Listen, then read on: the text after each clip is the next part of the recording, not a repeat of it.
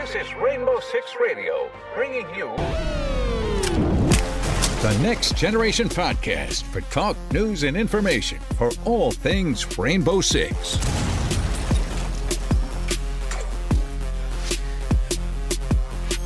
Hey, and welcome to Rainbow Six Radio. I am Icy Cat, along with Cap Dan, here to talk about what is going on this week with Rainbow Six.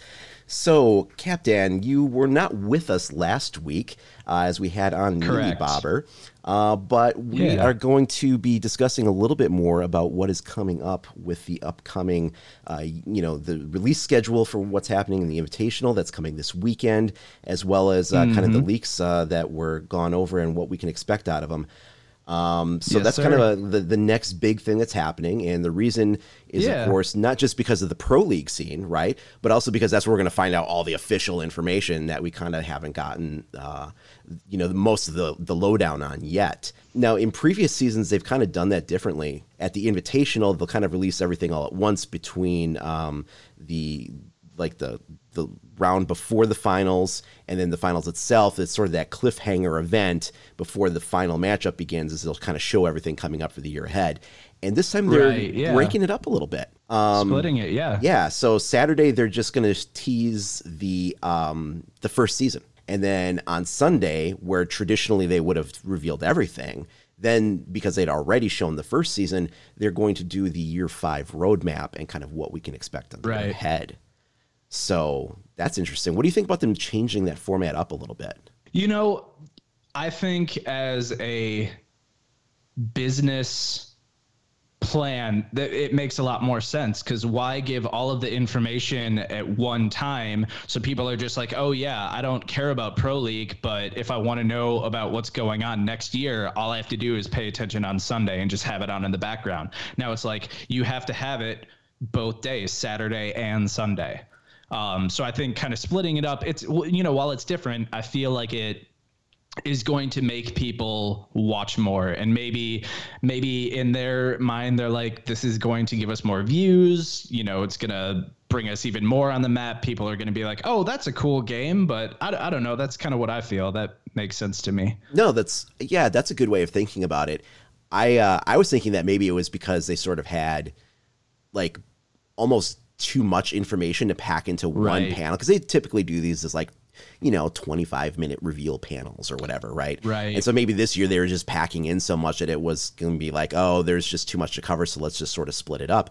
But I think what you're saying makes a lot of sense, and as far as maybe kind of both things apply. And it's like, this is also a good way to kind of get some of the viewership up, because there's people that are all about the Pro League, and then there's people that maybe tune in just for that portion to find out whatever the latest stuff is. And this might pull them in for a couple consecutive days and keep them watching more. Absolutely. I also know that there's a couple people that were saying, some of the devs were tweeting that this is, one of the biggest. There's going to be a lot of changes. They're going to try to fix a lot of things that people have complained about. That also makes sense, that if there's so much content, you can't get it all in one 25-minute session. There's going to be, a bunch of stuff just for, season 1. All of these things are going to change. And then, okay, now that we've got all of that out, here is all of the awesome things that you're either going to love or you're going to complain about in 10 minutes. As we just kind of, think about what that's all going to entail, and we'll get to that in a second. We also this week had the first official teaser for what that season's going to be, didn't we? Yeah. So we actually had 2 teasers. I think it was yesterday and on Monday. So the new season is going to be titled Operation Void Edge. Sounds like Space Force. Doesn't it? It's ridiculous. And it kind of makes me nervous that they're, I know in the last episode, kind of talking about how things are turning a little bit more new wave, which is sort of scary. Like, I guess not scary, but I don't want this game to be some sort of like Call of Duty. You have these like mech, suits of armor that you're going to be able to run on walls and, jump buildings and stuff like that. But I think it'd actually be, some sort of void is empty space, nothingness. So on the edge of nothingness is, I don't know, that to me, that kind of makes it seem like, there is definitely going to be some sort of dark space thing. Maybe, who knows? But yeah, and just the image of what that was is kind of just like, it kind of even sort of looked like a black hole. Yeah, kind of. In the background of that. So what do you think of the name Operation Void Edge?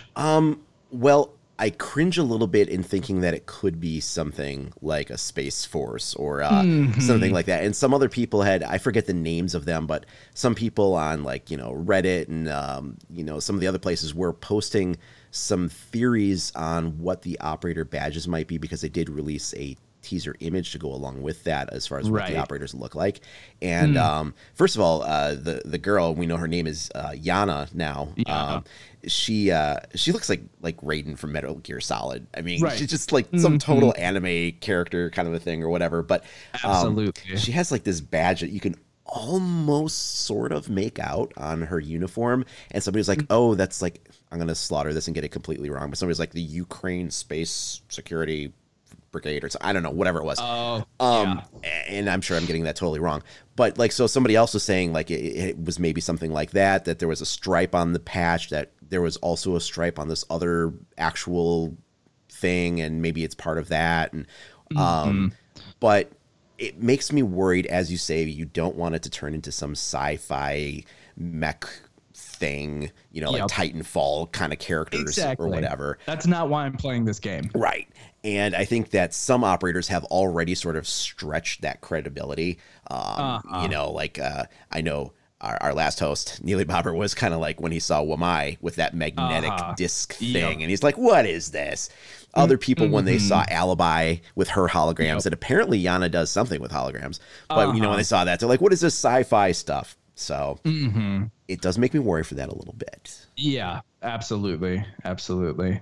But I mean, it could also be, how they're talking, new map. I obviously am hoping for 2 new maps, but that's besides the point. Maybe the new map, instead of because I've also heard people, say things about oh, is this going to be like a you're already in space kind of thing? It's like, what, did they just, fly, 10 different operators up to what would the station? Space Force do? Right. Exactly. Like right now, the concept of the U.S. Space Force is just that they're going to be essentially the command and control people that watch what's going on with the satellites and stuff like that. And there's more to it than that. But it's not like they're flying up in some Atlas V launch vehicle shooting at Chinese astronauts. I mean, that's not what Space Force is. So what could be a mission that they would actually even go on? Right now, it's mostly logistics. So, and counter espionage and, stuff counter satellite, and stuff. So, what would an operator like that even bring to the table? Who knows? Exactly. But then also we have, hopefully I'm pronouncing this correctly, Oryx. And we have an image for him too. And I know, season or the episode 2, you guys were kind of talking about what you think his ability is going to look like. Well, we know what it does according to leaks, which is not official, but the unofficial leaks do seem to tell us that his ability has something to do with bursting through soft walls, using his body to bash through, the cover art on the game. But we don't know how it works exactly. And for me, just looking at that image of him looking like he's about to take a running start, just immediately makes me think of the Juggernaut from X-Men. And just bashing through walls, running full speed and just running through soft walls. Hence the nickname that people have given him of the Kool-Aid Man. Exactly. But instead of everyone's going to be screaming, oh no. And I don't know. But I think this will be a really fun operator, just based in my mind, what I'm just imagining, being, you guys already talked about it, but using his ability to change the map. As defenders, we have impacts and, C4s, shotguns, and we have to use that sort of stuff to create whatever we need for defense. And this guy's ability is actually, going to make it so that we still have those gadgets, weapons, and we can actually use them against, like you said, Monty or Blitz, something, instead of just opening walls up. And this guy can do it just by running through it. And I think that's really cool. So wait, are you suggesting that not only can he maybe do something with soft walls, but against a target like a Monty that's sitting there all armored up, turtled in the corner, that he can maybe disrupt that? I really think so. I mean, think about this, if you, and I mean, obviously this is a, freak situation, right? But think about Nomad using her ability, and then Monty is right next to it, and all of a sudden a defender goes and knocks him through the wall. Why couldn't another defender? I like that. You know what I'm saying? Why couldn't another defender do that? Someone is in trying to plant or something, or I don't know, secure area, and you see him and he's not against a reinforced wall and he can just run and knock him out.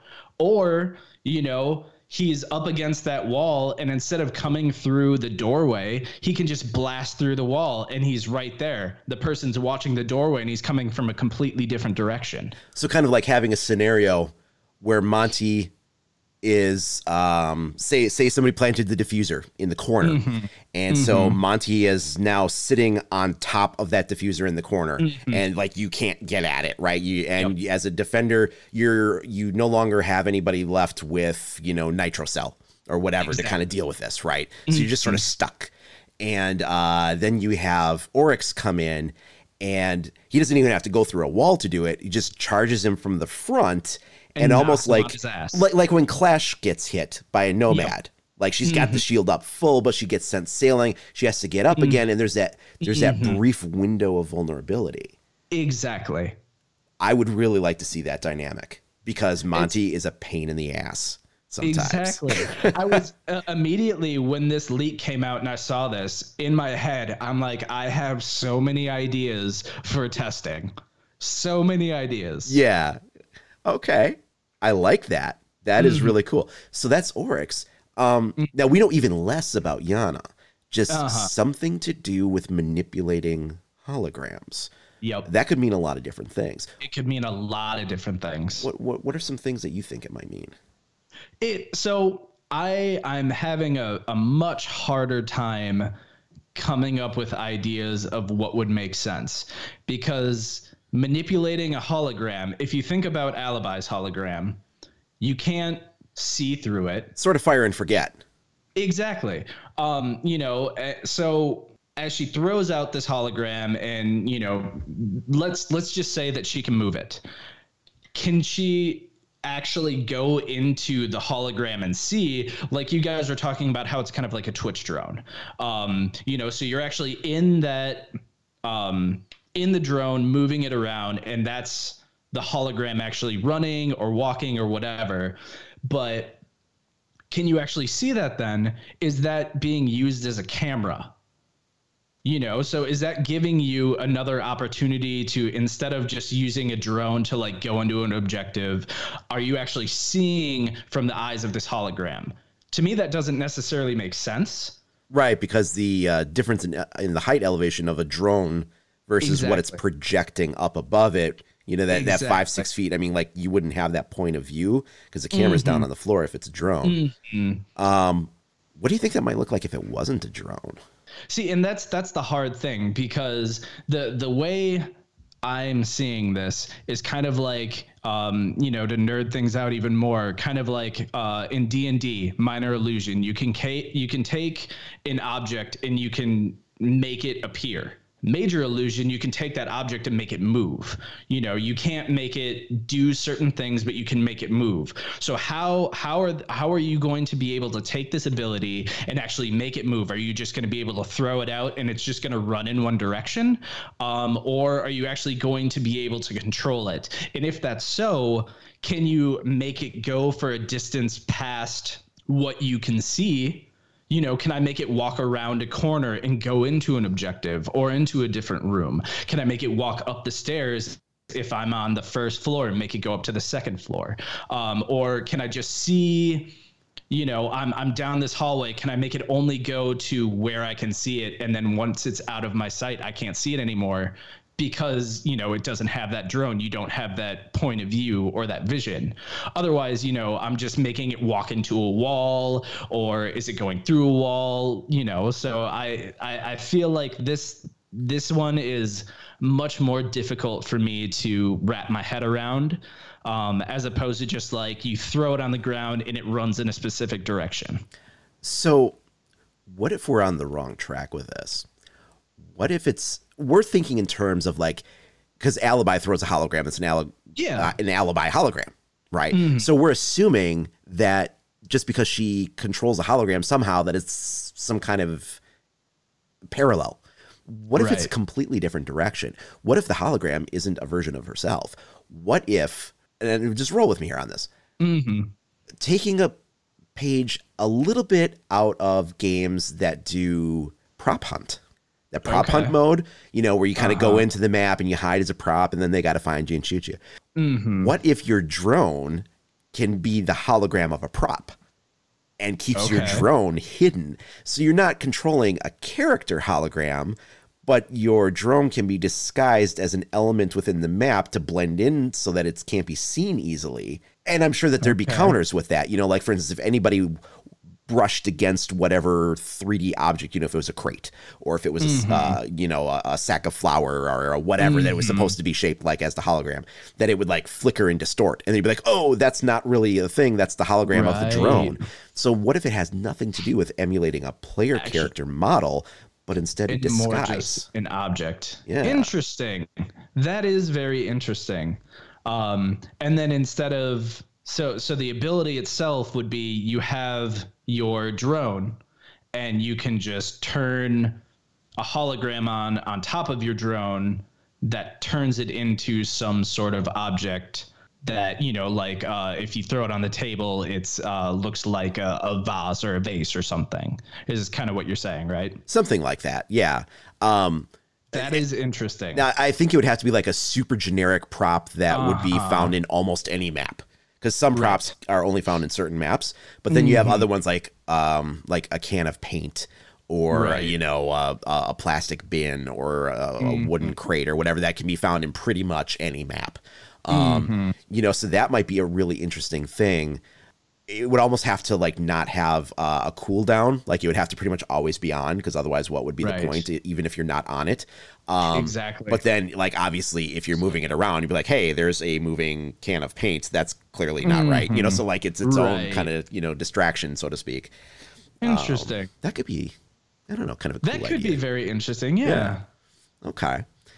So then here's a counterpoint. Well, I guess not really a counterpoint, just a question then. What would happen if, you know, Mozzie got his hands on that? Yeah. Well, that's interesting too, because Mozzie can control a Twitch drone and fire the Twitch drone like Twitch can. Exactly. So then, yeah, I think that Mozzie probably could, if that was the way the gadget worked, could probably take advantage of that. Okay. Well, you've blown my mind today. Thanks, Cat. We'll see you next time.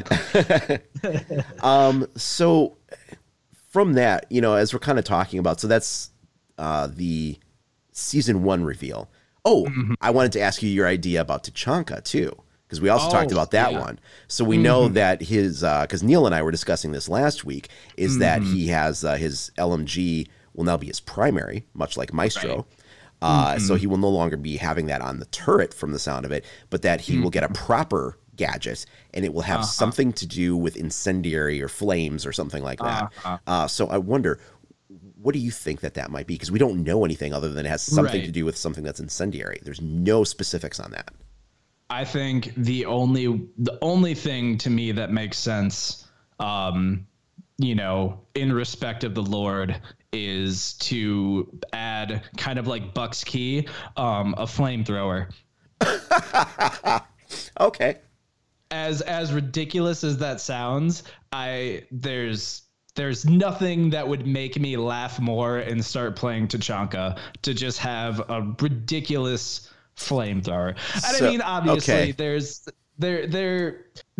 got to be something. I mean, he's already a meme machine, so why not take it to the next level? Exactly. I mean, you know, what is it? Villa, they have that marble thing that if you break it down, it's a statue of Tachanka. Like, why not just add to that even more? Yeah. Okay. Just give him a flamethrower. And we'll put him on a Segway with swords and little flappy wings and the whole 9 yards. I mean, we're going space anyways. Why not just add like flamethrower Tachanka? I just, you know. Okay. In reality, though, I don't know. Like that there could be something to do with kind of like Capitão's, you know, flame arrows or something.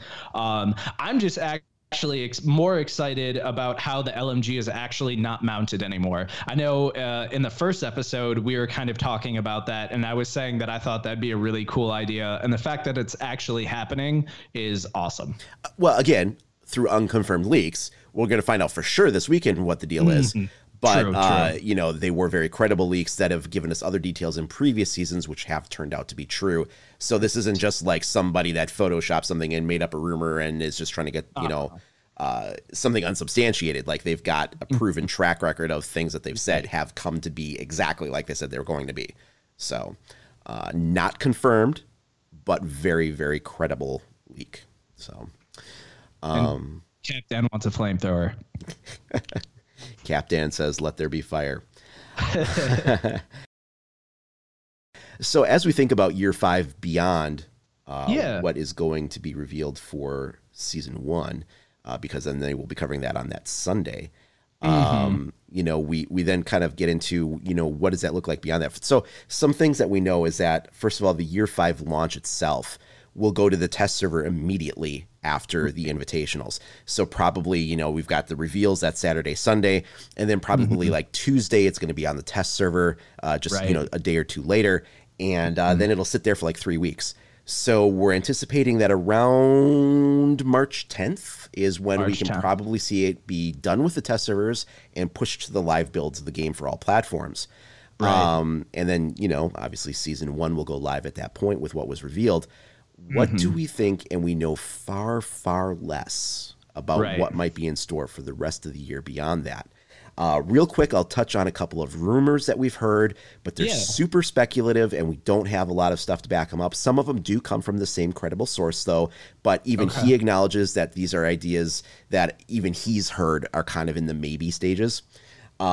But so apparently there could be one operator coming in a consecutive season, possibly season 2, that's going under a code name right now of Slowpoke, something that, and it's just sounds like a placeholder name from what he gathered, but it's somebody that like has it maybe it's a foam or it's a goop that goes on the floor or something, and it sort of like functions like barbed wire in that as you go through it, you're slowed down, but it's like a substance. So you can't like melee it to get rid of it in 2 hits like you can with barbed wire. And if it's, you know, like goop or something, like maybe it can be burned off with, you know, an explosive or something, but, you know, otherwise it's kind of there. Or that. So that's one rumor. Another rumored operator could be there's some sort of akimbo operator that was maybe being batted around, that somebody would like dual wield pistols or something like that, or pocket SMGs or something. I hope that one is just like false. Lives in the land of rumor, because that just that seems to me to be way too focused on a gunplay operator. And begins to feel like Call of Duty land for sure. Exactly. We don't need akimbo stuff in this game, I don't think, but that takes away from the strategy completely. That just goes to that's a, you know, try hard Ash or, you know, spawn peeking terrible. I hate it. Right. And there's been some other ideas that have been kicked around too. You know, we don't really know what the map might be. So last year, the first season was Outback, right? That came with Burnt Horizon. So we got the only new map of the year right away with the first season. And then the other 3 seasons were, of course, reworks. So assuming they may follow the same rule set this year that they did last year, that season 1 would be the new map and then the consecutive seasons would be the reworks.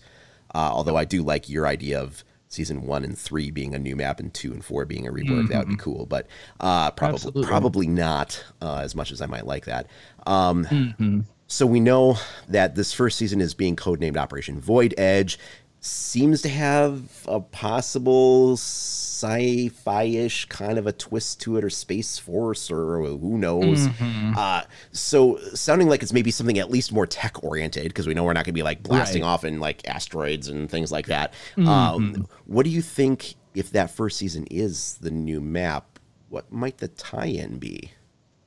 You know, it might not be obviously in space, but it could be a launch pad sort of space station on ground, or like, you know, the whatever those launch pads are for actually sending, you know, astronauts into space. Some sort of thing like that would, I guess, kind of tie into it. Or a mission control building or something. Yeah, mission control, or I mean, it could even be like, instead of just airplane, it's the airport, or, you know, military base. Yeah, it's a little hard to speculate on what it could be, because that would be such a different kind of a concept than anything we've seen in the game so far. I would hope, and I did mention this in our first episode when we were just talking about like what kind of map types we would like to see eventually, is I would love for it to be something kind of like industrial, gritty, you know, not something like, I feel like we've had a lot of like maze-like maps, you know, between Villa and Fortress and some of these, you know, and even like Theme Park in its, especially in its first iteration, and to a lesser degree in its second iteration, you know, like these serpentine labyrinth kind of maps. And I'd like to see something that has a little bit more of an industrial feel to it, heavy machinery, catwalks. You know, I had talked about this in that other episode, but and I feel like that could possibly be a good fit for something like what this season seems to be kind of getting at. Yeah, I would agree with that. I feel like that would be a really, really fun map to play. Yeah. So, you know, we've got some hints as to what a couple of the new operators could possibly be. Again, I really hope that Akimbo one is like just a rumor and never anything that comes to pass. But, you know, what would be some ideas of maybe some operator abilities that you wouldn't mind seeing in the game that haven't been explored yet? I know you've done a video on a bunch of operators that you thought would be cool. And I can't remember if we actually touched base on this in the first episode. I don't think so. But I really think that having a defender that could, in one way or another, use their ability to re-seal like a thermite charge or a Hibana charge, seal or up a breach. Exactly, seal up a breach. And it wouldn't be any sort of intense thing. It would, you know, I would say it'd probably be considered a soft wall, or even maybe like a door barricade or something. But some sort of like foam that you throw it into this, you know, breached wall, and it just fills up quickly and then hardens. Yes. You can still shoot through it or something like that, but I feel like that would be something that somehow the game is sort of missing. To a certain extent, you know, you think about secure area, and someone has 2 thermite charges that go off, and it's 2v5, and 2 guys are the defenders. One of them, you know, Rook or something, and the other is this operator, you know, and they have 3 ways of entry now, and, you know, there's 15 seconds. They're like, okay, everyone's just gonna rush in, we're screwed. And this guy just throws out 2, I don't know, canisters or something that just explode, and foam just covers those two reinforcements, and they have to like beat through it, or they have to go through the main wall or the main door, or they can like shoot through it or something. I feel like that would be a really cool way to change, or at least to mess up certain strategies for. I could also see it being useful in bomb, because for a couple of reasons. I mean, first of all, there's the whole break open the reinforced wall and then throw down some smoke and plant right away. And if you fill that hole back up again, you sort of deny that tactic, right? Yep. But also, as a defender, if you manage to, say they make a push on bomb A, and most of your defense, for whatever reason, seems to be centered around bomb B because that's what you anticipated, and it just kind of didn't work that way. But the one guy you had in the other bomb site manages to drop the guy with the diffuser. And so diffuser's in the other bomb room.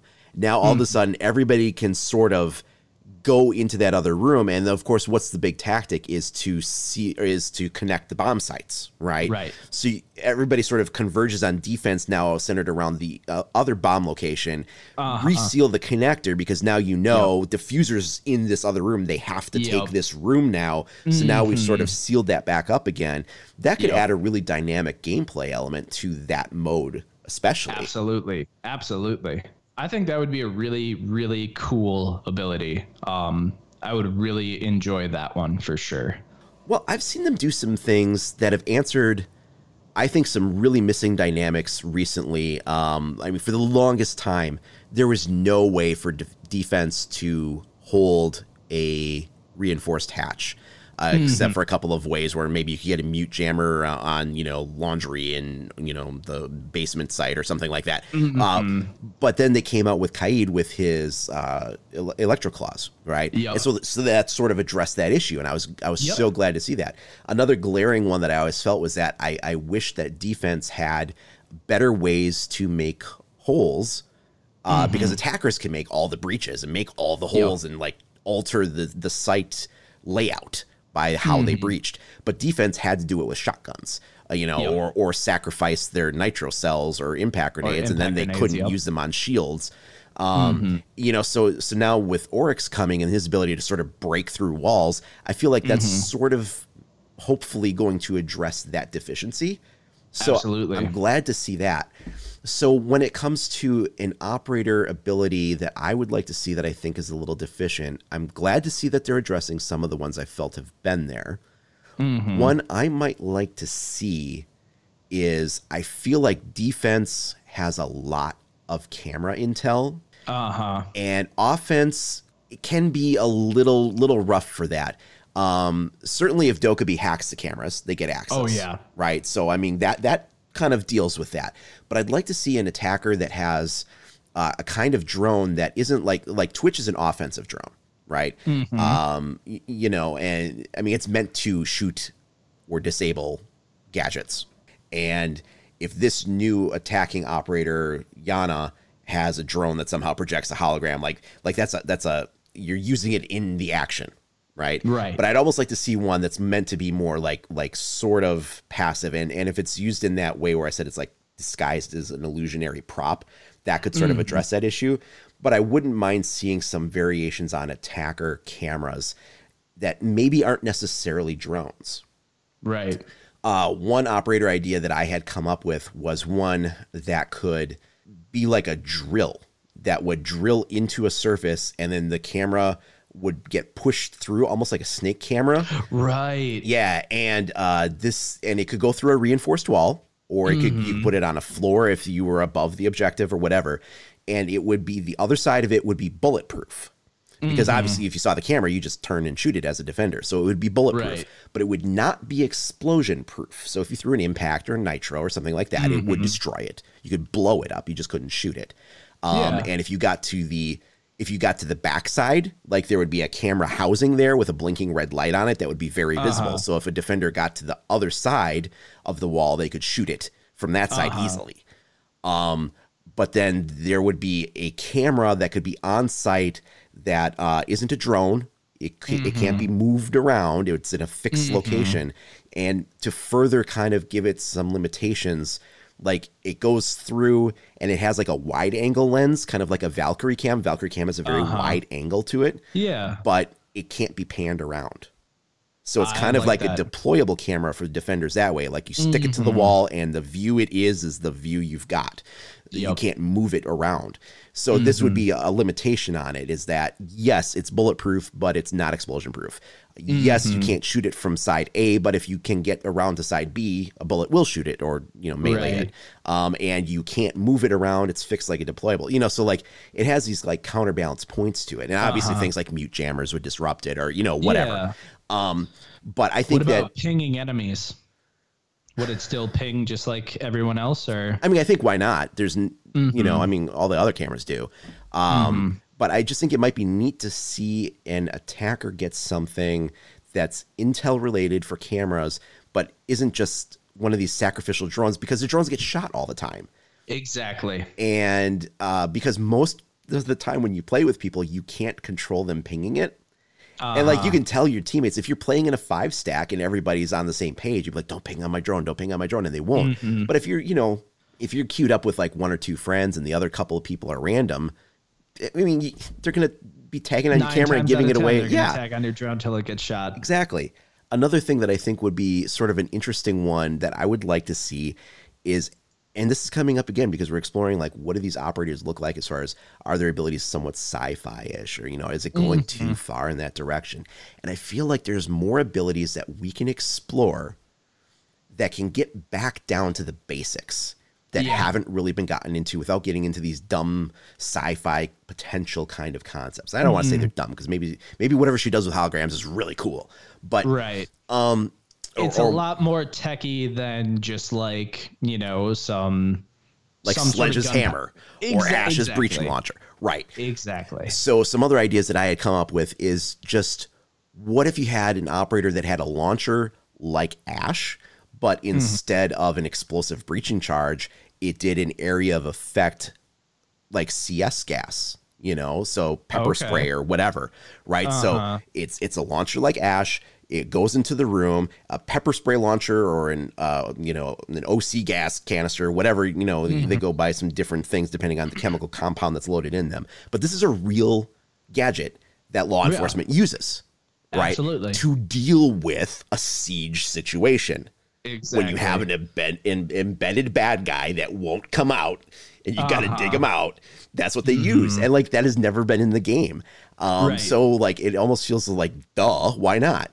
So like have it where the idea that I have is that the charge would not necessarily detonate on impact. Like Ash's launcher hits a surface and it digs in, and that's where it goes. This would be a canister that would bounce like a grenade. So if you fired it at a door jamb, it would deflect in, and you could sort of bounce it into the room that way, or bounce it into a corner that way. Right. But it would be harder to necessarily get that precision hit with it, but it's an area of effect. So you'd have this gas cloud, almost like a smoke gas grenade that would go off. I don't think it would be like that thick, soupy yellow. I think it'd be more of like a kind of a hazy, clearish sort of a substance. And then I feel like the effect that it would have would be sort of like when you get hit by the echo blast and your vision gets really swimmy and disoriented. Yeah, it would be sort of like if you're in that cloud, it does that. It doesn't cause any damage. Right. It just disorients you and makes everything kind of move around. So yeah, I like that. And that would be actually a grounded, real world, basic gadget that they haven't implemented. I don't know why. That seems to me like, why would this not have been like a year 1 or year 2 gadget? Yeah. But it's too easy. Yeah. It's too easy. but yeah, and is it? I don't know. Right. I mean, I feel like it's like, I think that would be pretty useful. But I agree. I also think, though, in certain situations, which is this is one of the things that I really like. There's there's always a time and a place to use gadgets. Right. So a gadget like this, as much of a offensive advantage, it could also create an equal advantage. Let's say you are trying to secure area. There's 15 seconds left. You shoot the canister once or twice, and everyone's trying to rush in. Now everyone's disoriented. Right. Just like Smoke. Smoke can gas his own team. Yeah. So I feel like that actually, the fact that would give offense and defense the same advantage, or I should say disadvantage, but it doesn't do damage like smoke. I really like that. I think that's a really good idea. So that would be concepts as far as like maybe some operators on a wish list or a map on a wish list. How about anything like, I don't know, new game modes or new feature, or what would you like to see?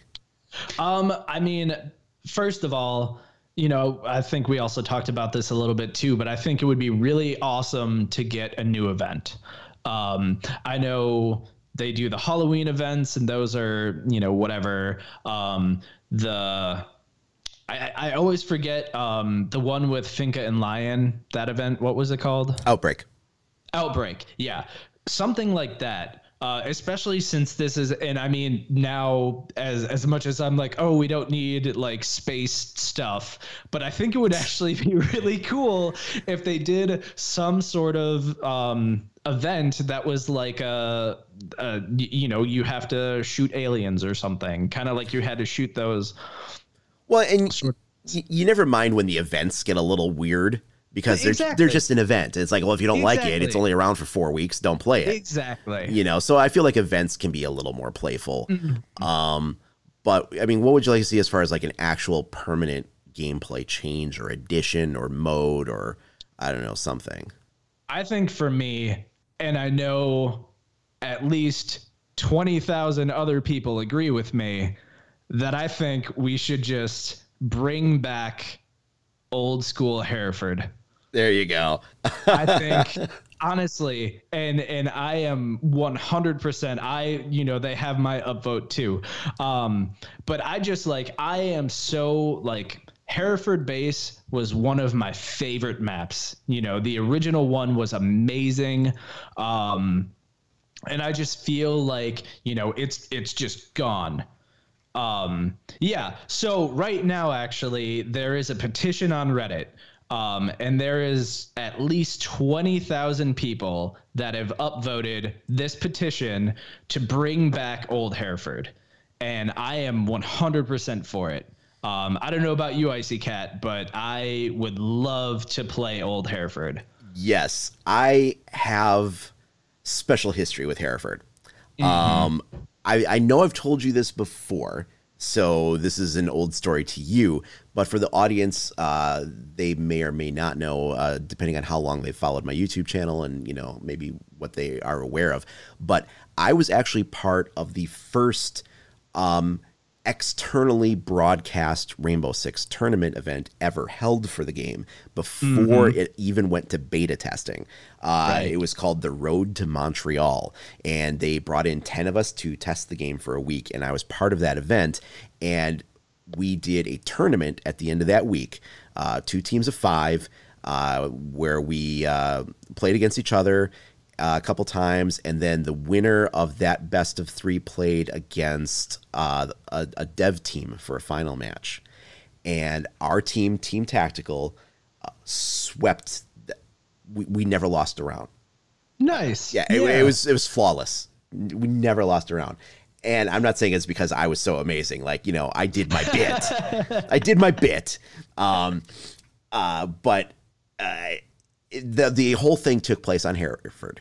So Old Hereford, or just Hereford Base, has a special place in my heart because that entire tournament only took place on that map. And it was the first external, non-internal dev test. It was the first external publicly played, and by public, I mean that we were invited as non-employees to play it, event that was put on for Rainbow Six before the game, months before the game was even released. And I had so much fun playing that map, and to me, that map will always symbolize the origins of Rainbow to me. In fact, may have been actually the first map they ever prototyped. Really? I don't know if it was actually the first or one of the first, but I know it was definitely like one of the earliest maps that they did. Maybe there was other ones they started, but that was maybe the first one they finished or something. It was like, but it was definitely like one of like this, we are starting this game with this kind of a thing here. And it went through many iterations. For instance, a little bit of trivia.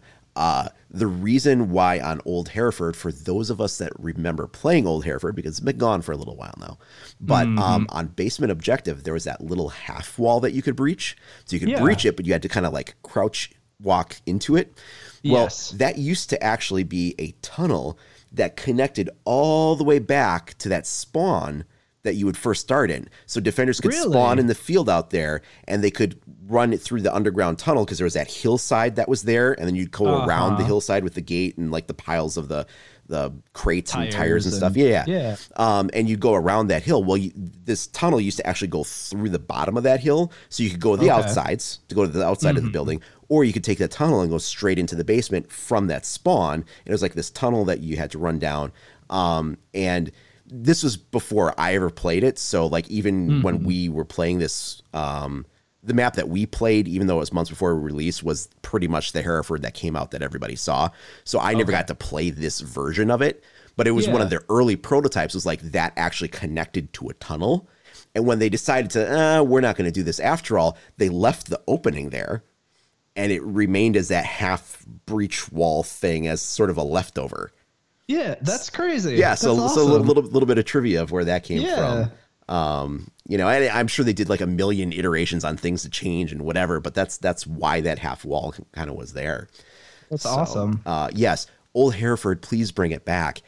And I know a lot of people are going to say like, well, they redesigned it. They made the new Hereford map. Old Hereford was bad because it only had one stairwell. It wasn't balanced. Yeah, there's a lot of maps in the game that aren't balanced, but they're still fun. I'm not saying it should come into ranked. I'm not saying it should be used in Pro League, but people would love it in casual. People would love it as an event or custom map. And this at least give us that. You know, at least give it to the custom map pool. Yes. At least then people can be like, you know, you can still play Bartlett in custom. Why can't but you play you know the argument. You know the argument. Yeah. Data limits. They said we were taking out certain maps because of data limits. And yet, well, get rid of Bartlett. But see, the thing that you're forgetting and everybody else forgets is they haven't actually taken out any of the maps that they say this applies to. You can go play Old Hereford right now. It exists as the first situation. That's so true. The map still exists on your hard drive. And people say, oh, well, you can't go over the entire map. There's areas that are blocked off. Yeah, they're blocked off, but you can stand in the opening of where it is and you can still see around it and see that the room still exists beyond the block barricade. Like the map is still there in its entirety just because they put a fence on a door or, you know, a pile of debris in front of it. So like the map still lives on everyone's hard drive. It's still there. Just let us play it. Right. No, I 100% agree. Like Hereford for me was actually the first map that I actually memorized everything for. All of the cameras, every location. It's the first map that I was able to be like, anyone says something about that map and I knew exactly what they were talking about, where they were. You know, there's certain maps now that I still like have to be like, wait a minute, what's that room? Where are we? But like, you know, with Hereford, it's just pure nostalgia. It's pure fun. I love it. Bring it back. Let's get this to 20 million upvotes. 20,000 isn't enough, huh? 20 million. Okay. And a flamethrower. Okay. So, you know, I think that would be an interesting thing. I'm going to go in a slightly different direction. I do love that, though. I would definitely be all about that. I think the feature that I might like to see, and I think is totally never going to happen, but I would love to see it anyway, is a rework for Terrorist Hunt. It doesn't even have to be a major overhaul, but like, what if you just did something so simple as just say attackers and defenders can play together on any game mode? And you'd be like, well, you know, that would be all kinds of crazy different gameplay. You know, attackers are meant for one thing and defenders are meant for another thing. It's Terrorist Hunt. It's PvE. It doesn't matter, you know? And the other thing is, like, there'd actually be very complementary ways of playing the game. What good would Castle be on the classic terrorist hunt? I don't know. You can reseal up the areas that you just cleared so you know you're not going to get flanked. What do you mean? What good is that? That has a value. Well, there's some operators that would have no purpose. Yeah. How about Jackal, who currently serves no purpose now that there's not even bombers to track anymore, because that was the only thing he could track. Only thing he could track. How about Dokkaebi? Tell me what Dokkaebi's purpose in terrorist hunt is. She doesn't have any, but that doesn't mean that you still shouldn't be able to play the operators, because people use terrorist hunt as a warm up, right? Yep. Some people. So when they want to warm up a little bit with the operators, and if the only mode you can do that in for the defensive operators is the protect hostage mode, you're not getting the same kind of an experience. You're not getting that free roam of the map to run around and engage. You're kind of limited to an area, and if you stray too far from that area, things are going to go down and you're not there to respond to it because it's all centered on the defense of the site. And it doesn't allow you to really properly reflect the roaming characteristics of the defensive operators, unless you're playing with a 5 stack or something like that. But if you're playing randoms, it just turns to a crap show real quick. So it's like there's not a real great way to kind of flex those defensive operators modes in the terrorist hunts, because they only have one mode as opposed to the 3 offensive modes.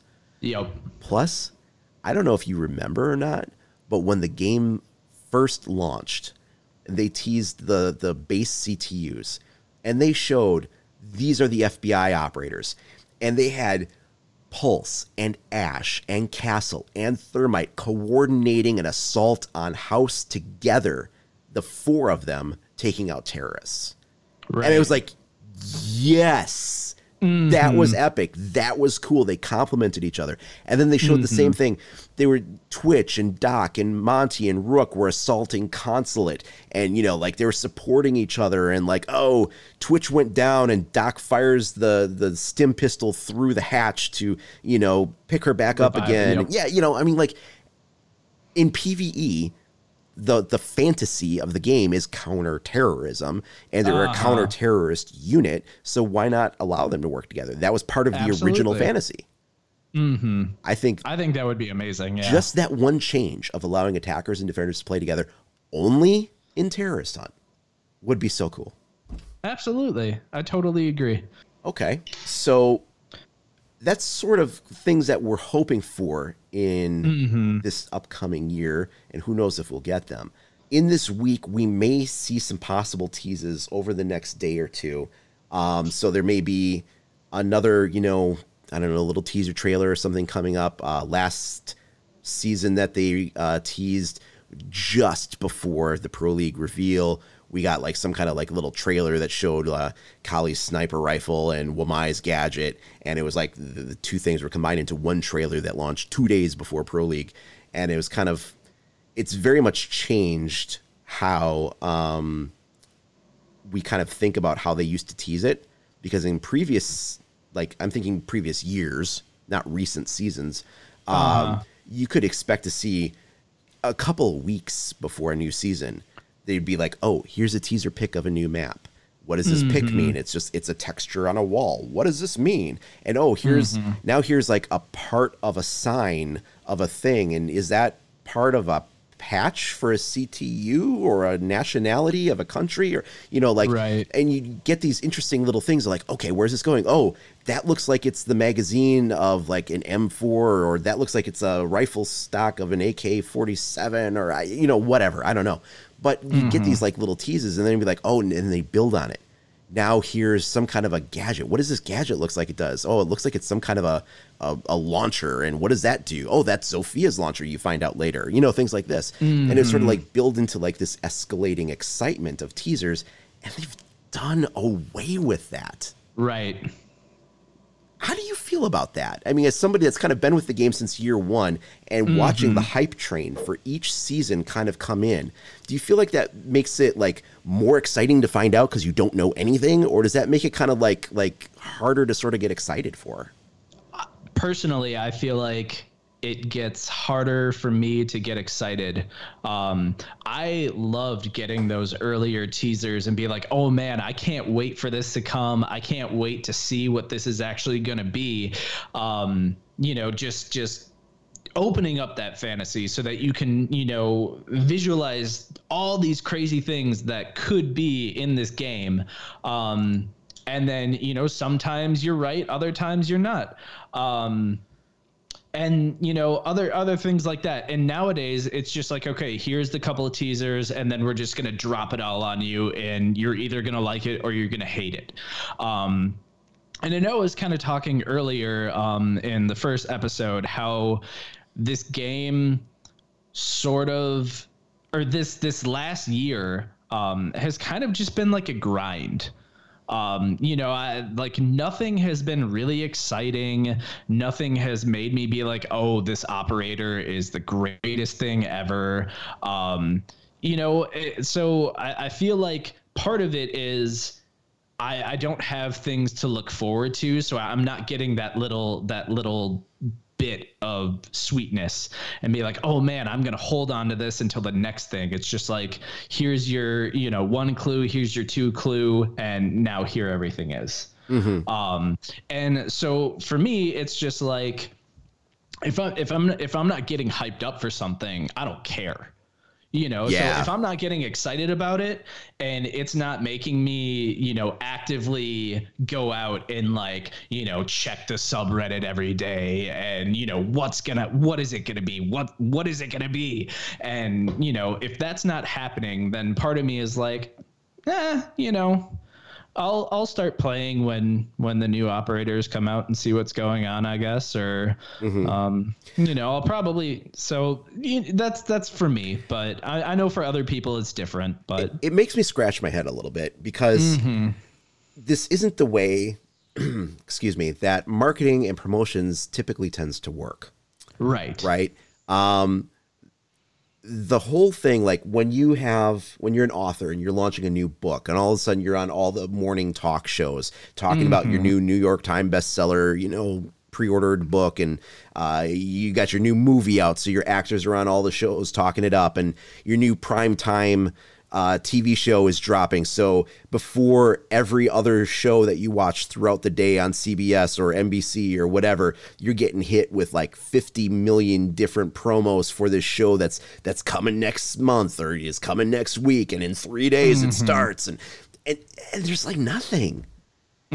So there's nothing to sort of generate that hype and get that excitement going, and kind of all there is the occasional leaks that come out. And half the time, nobody knows if those are even credible or not. And we have had this one guy that does seem to be somehow having some kind of access that seems to turn out to be credible. But if not for that, there would be nothing at all. And it's like, you want to, as a marketing and promotions kind of a thing, and I have some professional background in marketing and promotions, but you want to be generating hype. You want to keep that hype machine going, keep the excitement level high, always keep people going like, okay, what's next? What can I look forward to? And like, you don't want to start that as soon as like season 1 launches, you're already promoting season 2, like not that far out. But you don't want to be like radio silence until 2 days before. Exactly. And I know you guys were talking in episode 2 with Neely Bobber about how, they were talking about, and they've been saying this from the beginning, they want to have 100 operators. They're talking about that, and they were super excited about it at the beginning, and now it's kind of like, what's going on? You're not hearing things, so it kind of seems like, like the first couple of years there was so much hype, and it's just like, is this game actually, I don't want to say this because I don't want it to actually be true, but like, is this game actually dying? Are people not as excited about this as they used to be? And now the fire is instead of, there's no spark anymore. The flame is dying. Is that going on, do you think? Or do you think they're just using their resources differently? Because I know, like they were saying in this season, that there's so much content, You know, and that was kind of like what we were speculating in the beginning, why they're having 2 days to do it. Is it just like they don't want either they don't want to get our hopes up and be like, oh, there's all this new stuff. Okay, well, you know, are you going to do this? Are you going to do this? Are you going to do this? They're just like, we're bringing you a bunch of stuff. And maybe they aren't doing more leaks because they don't want to disappoint, or I don't know. I think that if there is anything going on from that angle, as far as like, is the fire dying a little bit? I feel like it's probably more to do with the fact that they've shot themselves in the foot by not promoting, by not generating that hype and letting it be excited, because they used to do it. It used to be a thing, and now it's not. Even the operator teasers themselves, like, you used to get a teaser trailer for the new operator on attack, right, and a teaser trailer for the new operator on defense, and then you'd get an actual trailer for the operator and an actual trailer, and this was before it even came out. Right, you get like a mini teaser, and then you get a little teaser that would show a little bit more for each one. And then same for the map. And okay, we're not getting a new map every season, but you know, even when they announced the year 5 roadmap, and we know if 3 of them are reworks, you know, they could still be like, here's a texture on a wall. You know, we know that the next rework is going to be for, I don't know, house or whatever. Right. And like, what does this texture mean? That doesn't look like anything we've seen in House before, or whatever it might be. You know, you could still kind of keep that going. And it's just like these little bits and pieces of like, they know what the season is going to be 3 weeks before it launches. They don't have to, for sure. They don't have to be showing their hand of promises they can't deliver 3 seasons from now. But 3 weeks before the season drops, they know what the map is going to be, or what the rework map is going to be, or they know maybe we're not ready to show what the operator is, but look at this close up of a magazine being loaded into, you know, the pistol grip, you know, and like, we're not even going to show you close up, but like, can you tell just by that like little 3-second animation of the magazine sliding home, like, and people are like, oh, that looks like the magazine for, you know, a P226 versus a magazine for, you know, a Browning high power or whatever, right. You know, and you just kind of get that little hype train going. And it's like, oh, well, that stuff uses resources, you know, and people will be like, oh, they talk about, you know, like the art team, you know, maybe doesn't have time to do all that. But if you don't invest, and because I have a background that deals professionally with marketing and promotions, I know this. There's actually a slogan that says, not promoting your product is like winking at a girl in a dark room. Only you know you're doing it. Right. You never get that message across. So if Pro League is your only delivery tool for that hype train, and you're waiting every 3 months to deliver that on day of, and next day it goes live, but you've spent no hype in the weeks building up to that, right, you're winking at that girl in the dark room, and she has no clue. Absolutely. You know, so I kind of think that that's where, you know, that goes. Yeah. I think one thing, you know, another thing that we could talk about until we're all blue in the face, is what is going on in casual matchmaking. What do you mean? Just so, and maybe this is going back to one of my wish list. If I had one wish, I wish that they would fix casual. I feel like as of lately, it's just so hit or miss. You know, some games are amazing. You know, you're playing people that you can actually square up with, and you feel like it's actually a balanced game. Or, you know, you get on with your 5 friends and you're playing all diamonds and a champion. And, you know, there's no balance anymore, it seems like. And it's, at least for me, what I've noticed lately, you know, certain days are better than others. Like, I feel like the weekends, it's always, and now it's also to the end of the season. So all the people that got their rank early on, trying to save that for next season or whatever, and decide to just drop down to casual and just wreak havoc on all of us, you know, silvers and coppers and golds. And it's not fun. just getting slaughtered by these people that clearly like are on a completely different level, but don't feel like they need to play the unranked matchmaking. I also am just like the map pools, and this is going back to old Hereford. I feel like casual in general should be able to have more maps. Like, no one is playing casual to be like Pro League, and no one is playing casual to, get the ranked or unranked experience. You're playing casual for casual fun, or at least I would like to think so. So, taking maps out, like, I get it. Like, everyone has that rotation and whatever, but I just feel like there needs to be more maps in casual. I feel like you need to be able to pick, especially in ranked and unranked. One of the things that I really appreciate is you get to pick your defensive spot. Yes. And that's not in casual. And I feel like if they made that one small change, I wouldn't complain about anything ever again. Like, you can give me... Yes, definitely. Okay, let me just jump in on this because, like, I have so much to say about a lot of what you said, but that point in particular, in so many ways, they've tried to make casual into like a light version of ranked. And it annoys me. It's like, oh, now we have the attack, defense. Now it's attack, defense. And now ranked has map pools. Well, surprise. Now a season later, we're introducing it to casual, and it's like, and all these like changes that they're doing, right? And they keep trying to make it like a little bit more like ranked, a little bit more like ranked, a little bit more like ranked. And it's like, out of all the changes you could have made that rank has, the one that I want you to do is to allow defenders to pick the spawn sites, and you don't let us do that. Absolutely. And I think that another big thing that goes into why I feel that way is, okay, so like the argument, right, is that when you are new to the game and you're not experienced on what site is better than another site, by not having that control over what site you're picking, you have to learn how to deal with whatever might come up.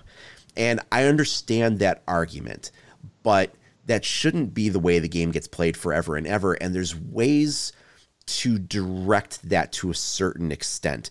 For instance, like when you play ranked, if like as you win the sites, like you can't pick them anymore. Well, you can still do that in casual. So if you win in, I don't know, kitchen bakery, now you have to take train room, like you can no longer pick that one, but you can still pick the 3 out of the 4 that are left. And then so essentially, like, because it's best of 3, that you, unless you hit overtime, you're not going to see another site pop up again, probably. That does drive me crazy that happens so often. But this whole random pick thing, the problem with it is that, first of all, I don't know what they're using for their random generator, but it's not random. It seems to always pick the same crap sites. We got the stinker site on this one, and oh, look, on our round we got it again. Okay. And it seems like that happens a lot. If they're going to insist on being random, then okay, random, but within that cluster of not having one repeat or something like that. Or if whatever you do for one team, then do for the other team. Because there's nothing like getting the worst sites randomly and then the other team gets the best sites randomly. And it's like, no, and it's like, it should come down to more of like your decision influences that outcome rather than like the game forced the crap choice on you and gave the great choice to the other team. And there was nothing anybody could do about it. Continue.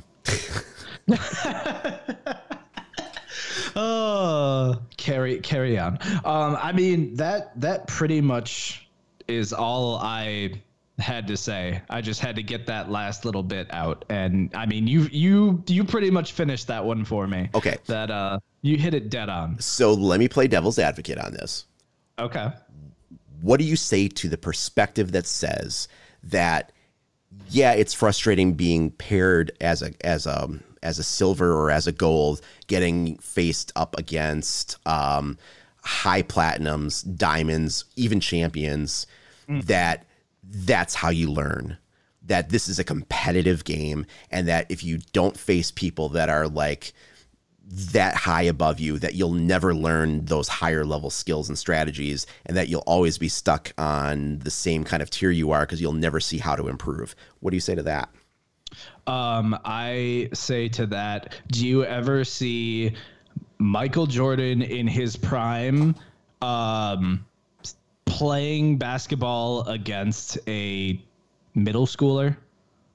Like Michael Jordan 100% against this middle schooler trying his heart out.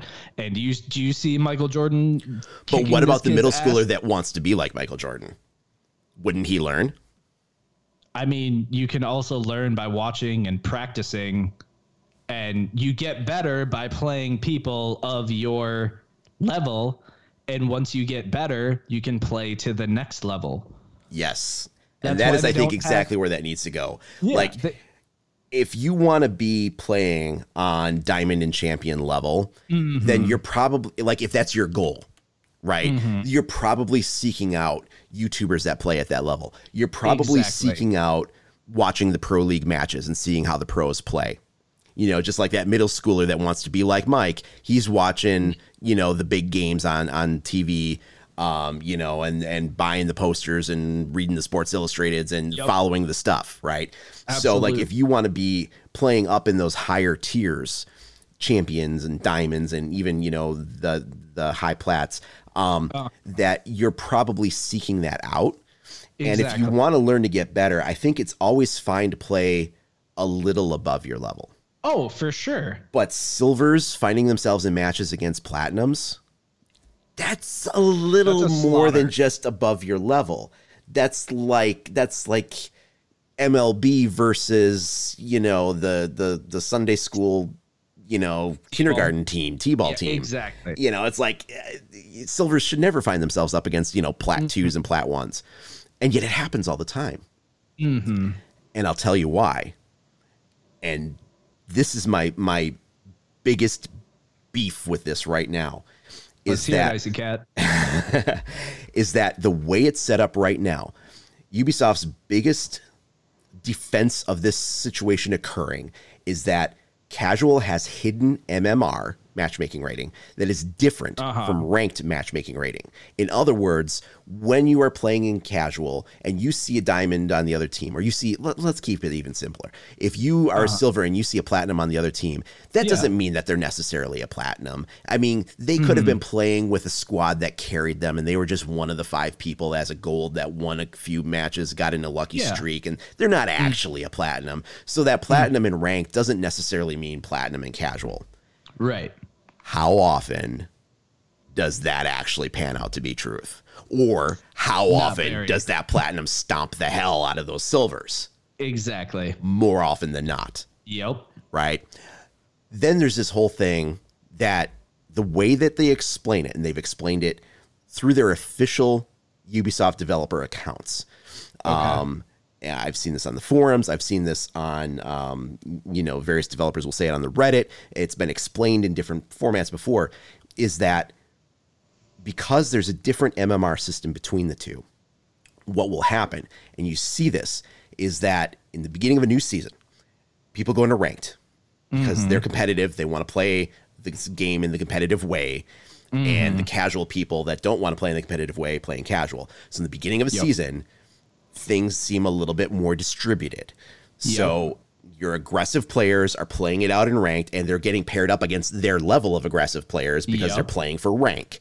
And the people that suck at the rank, they're down in the bronzes and coppers and silvers or whatever, and they're playing against their people. They're not playing against diamonds because ranked is good at separating that. Right?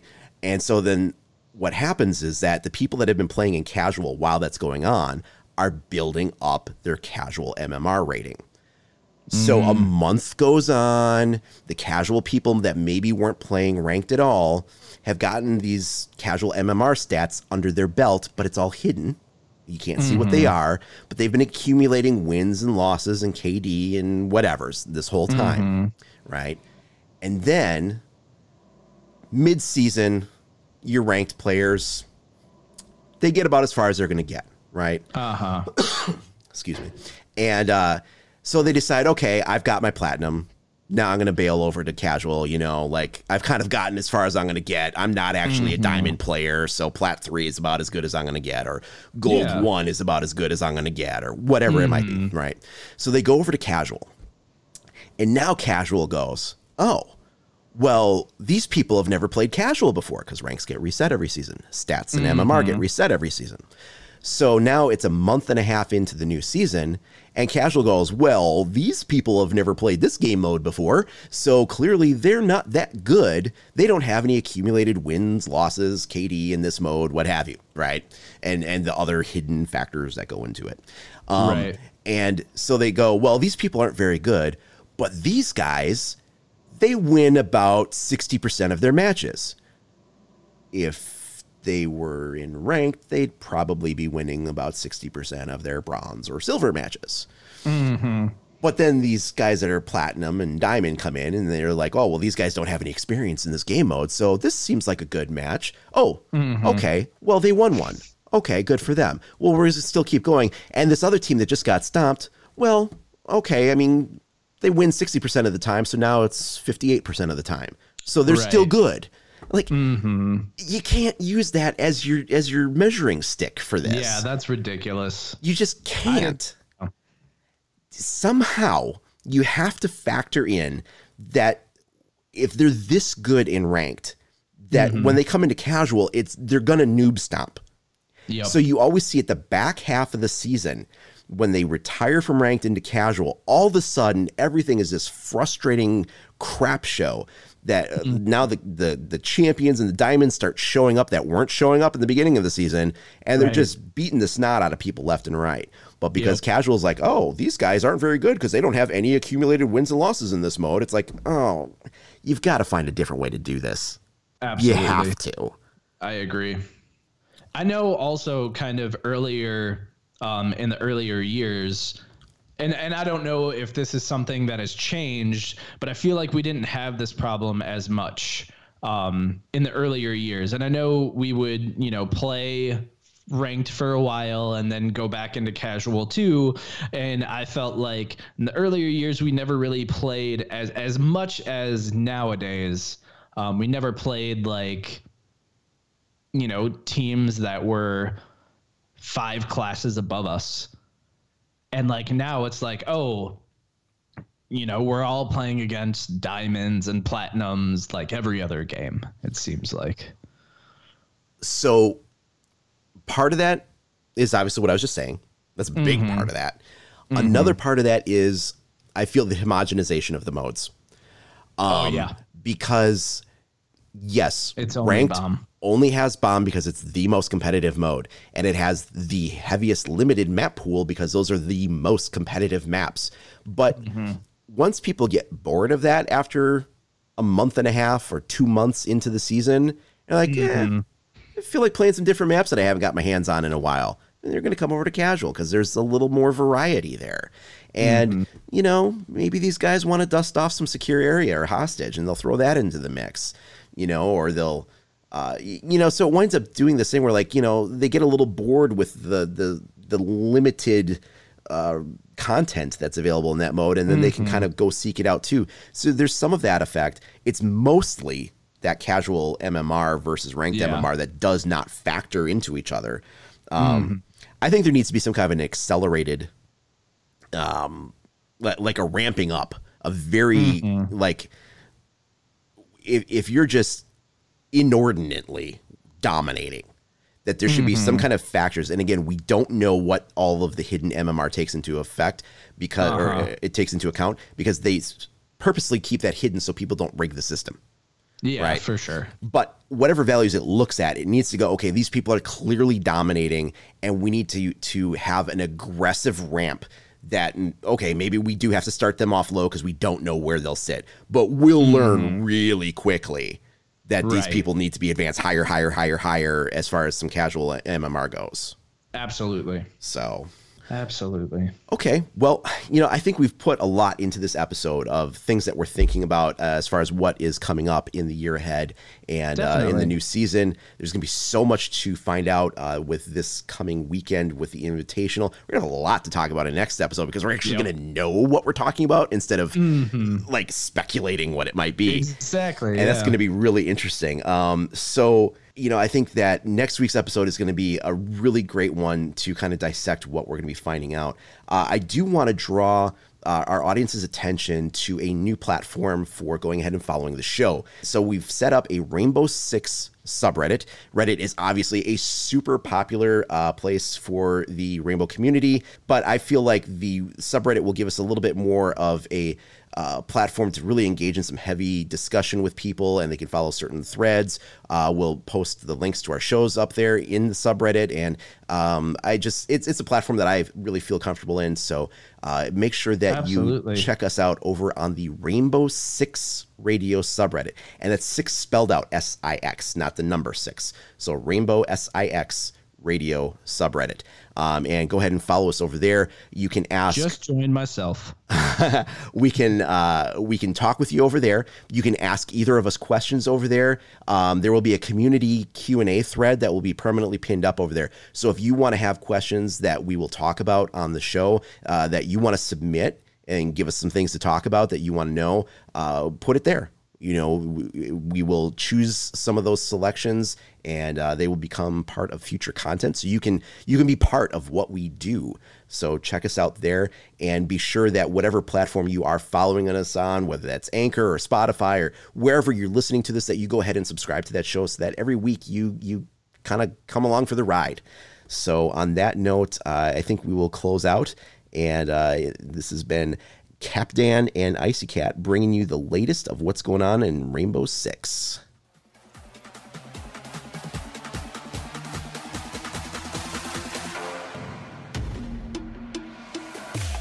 This has been Rainbow Six Radio. Be sure to tune in next time for even more Rainbow Six talk, news, and information.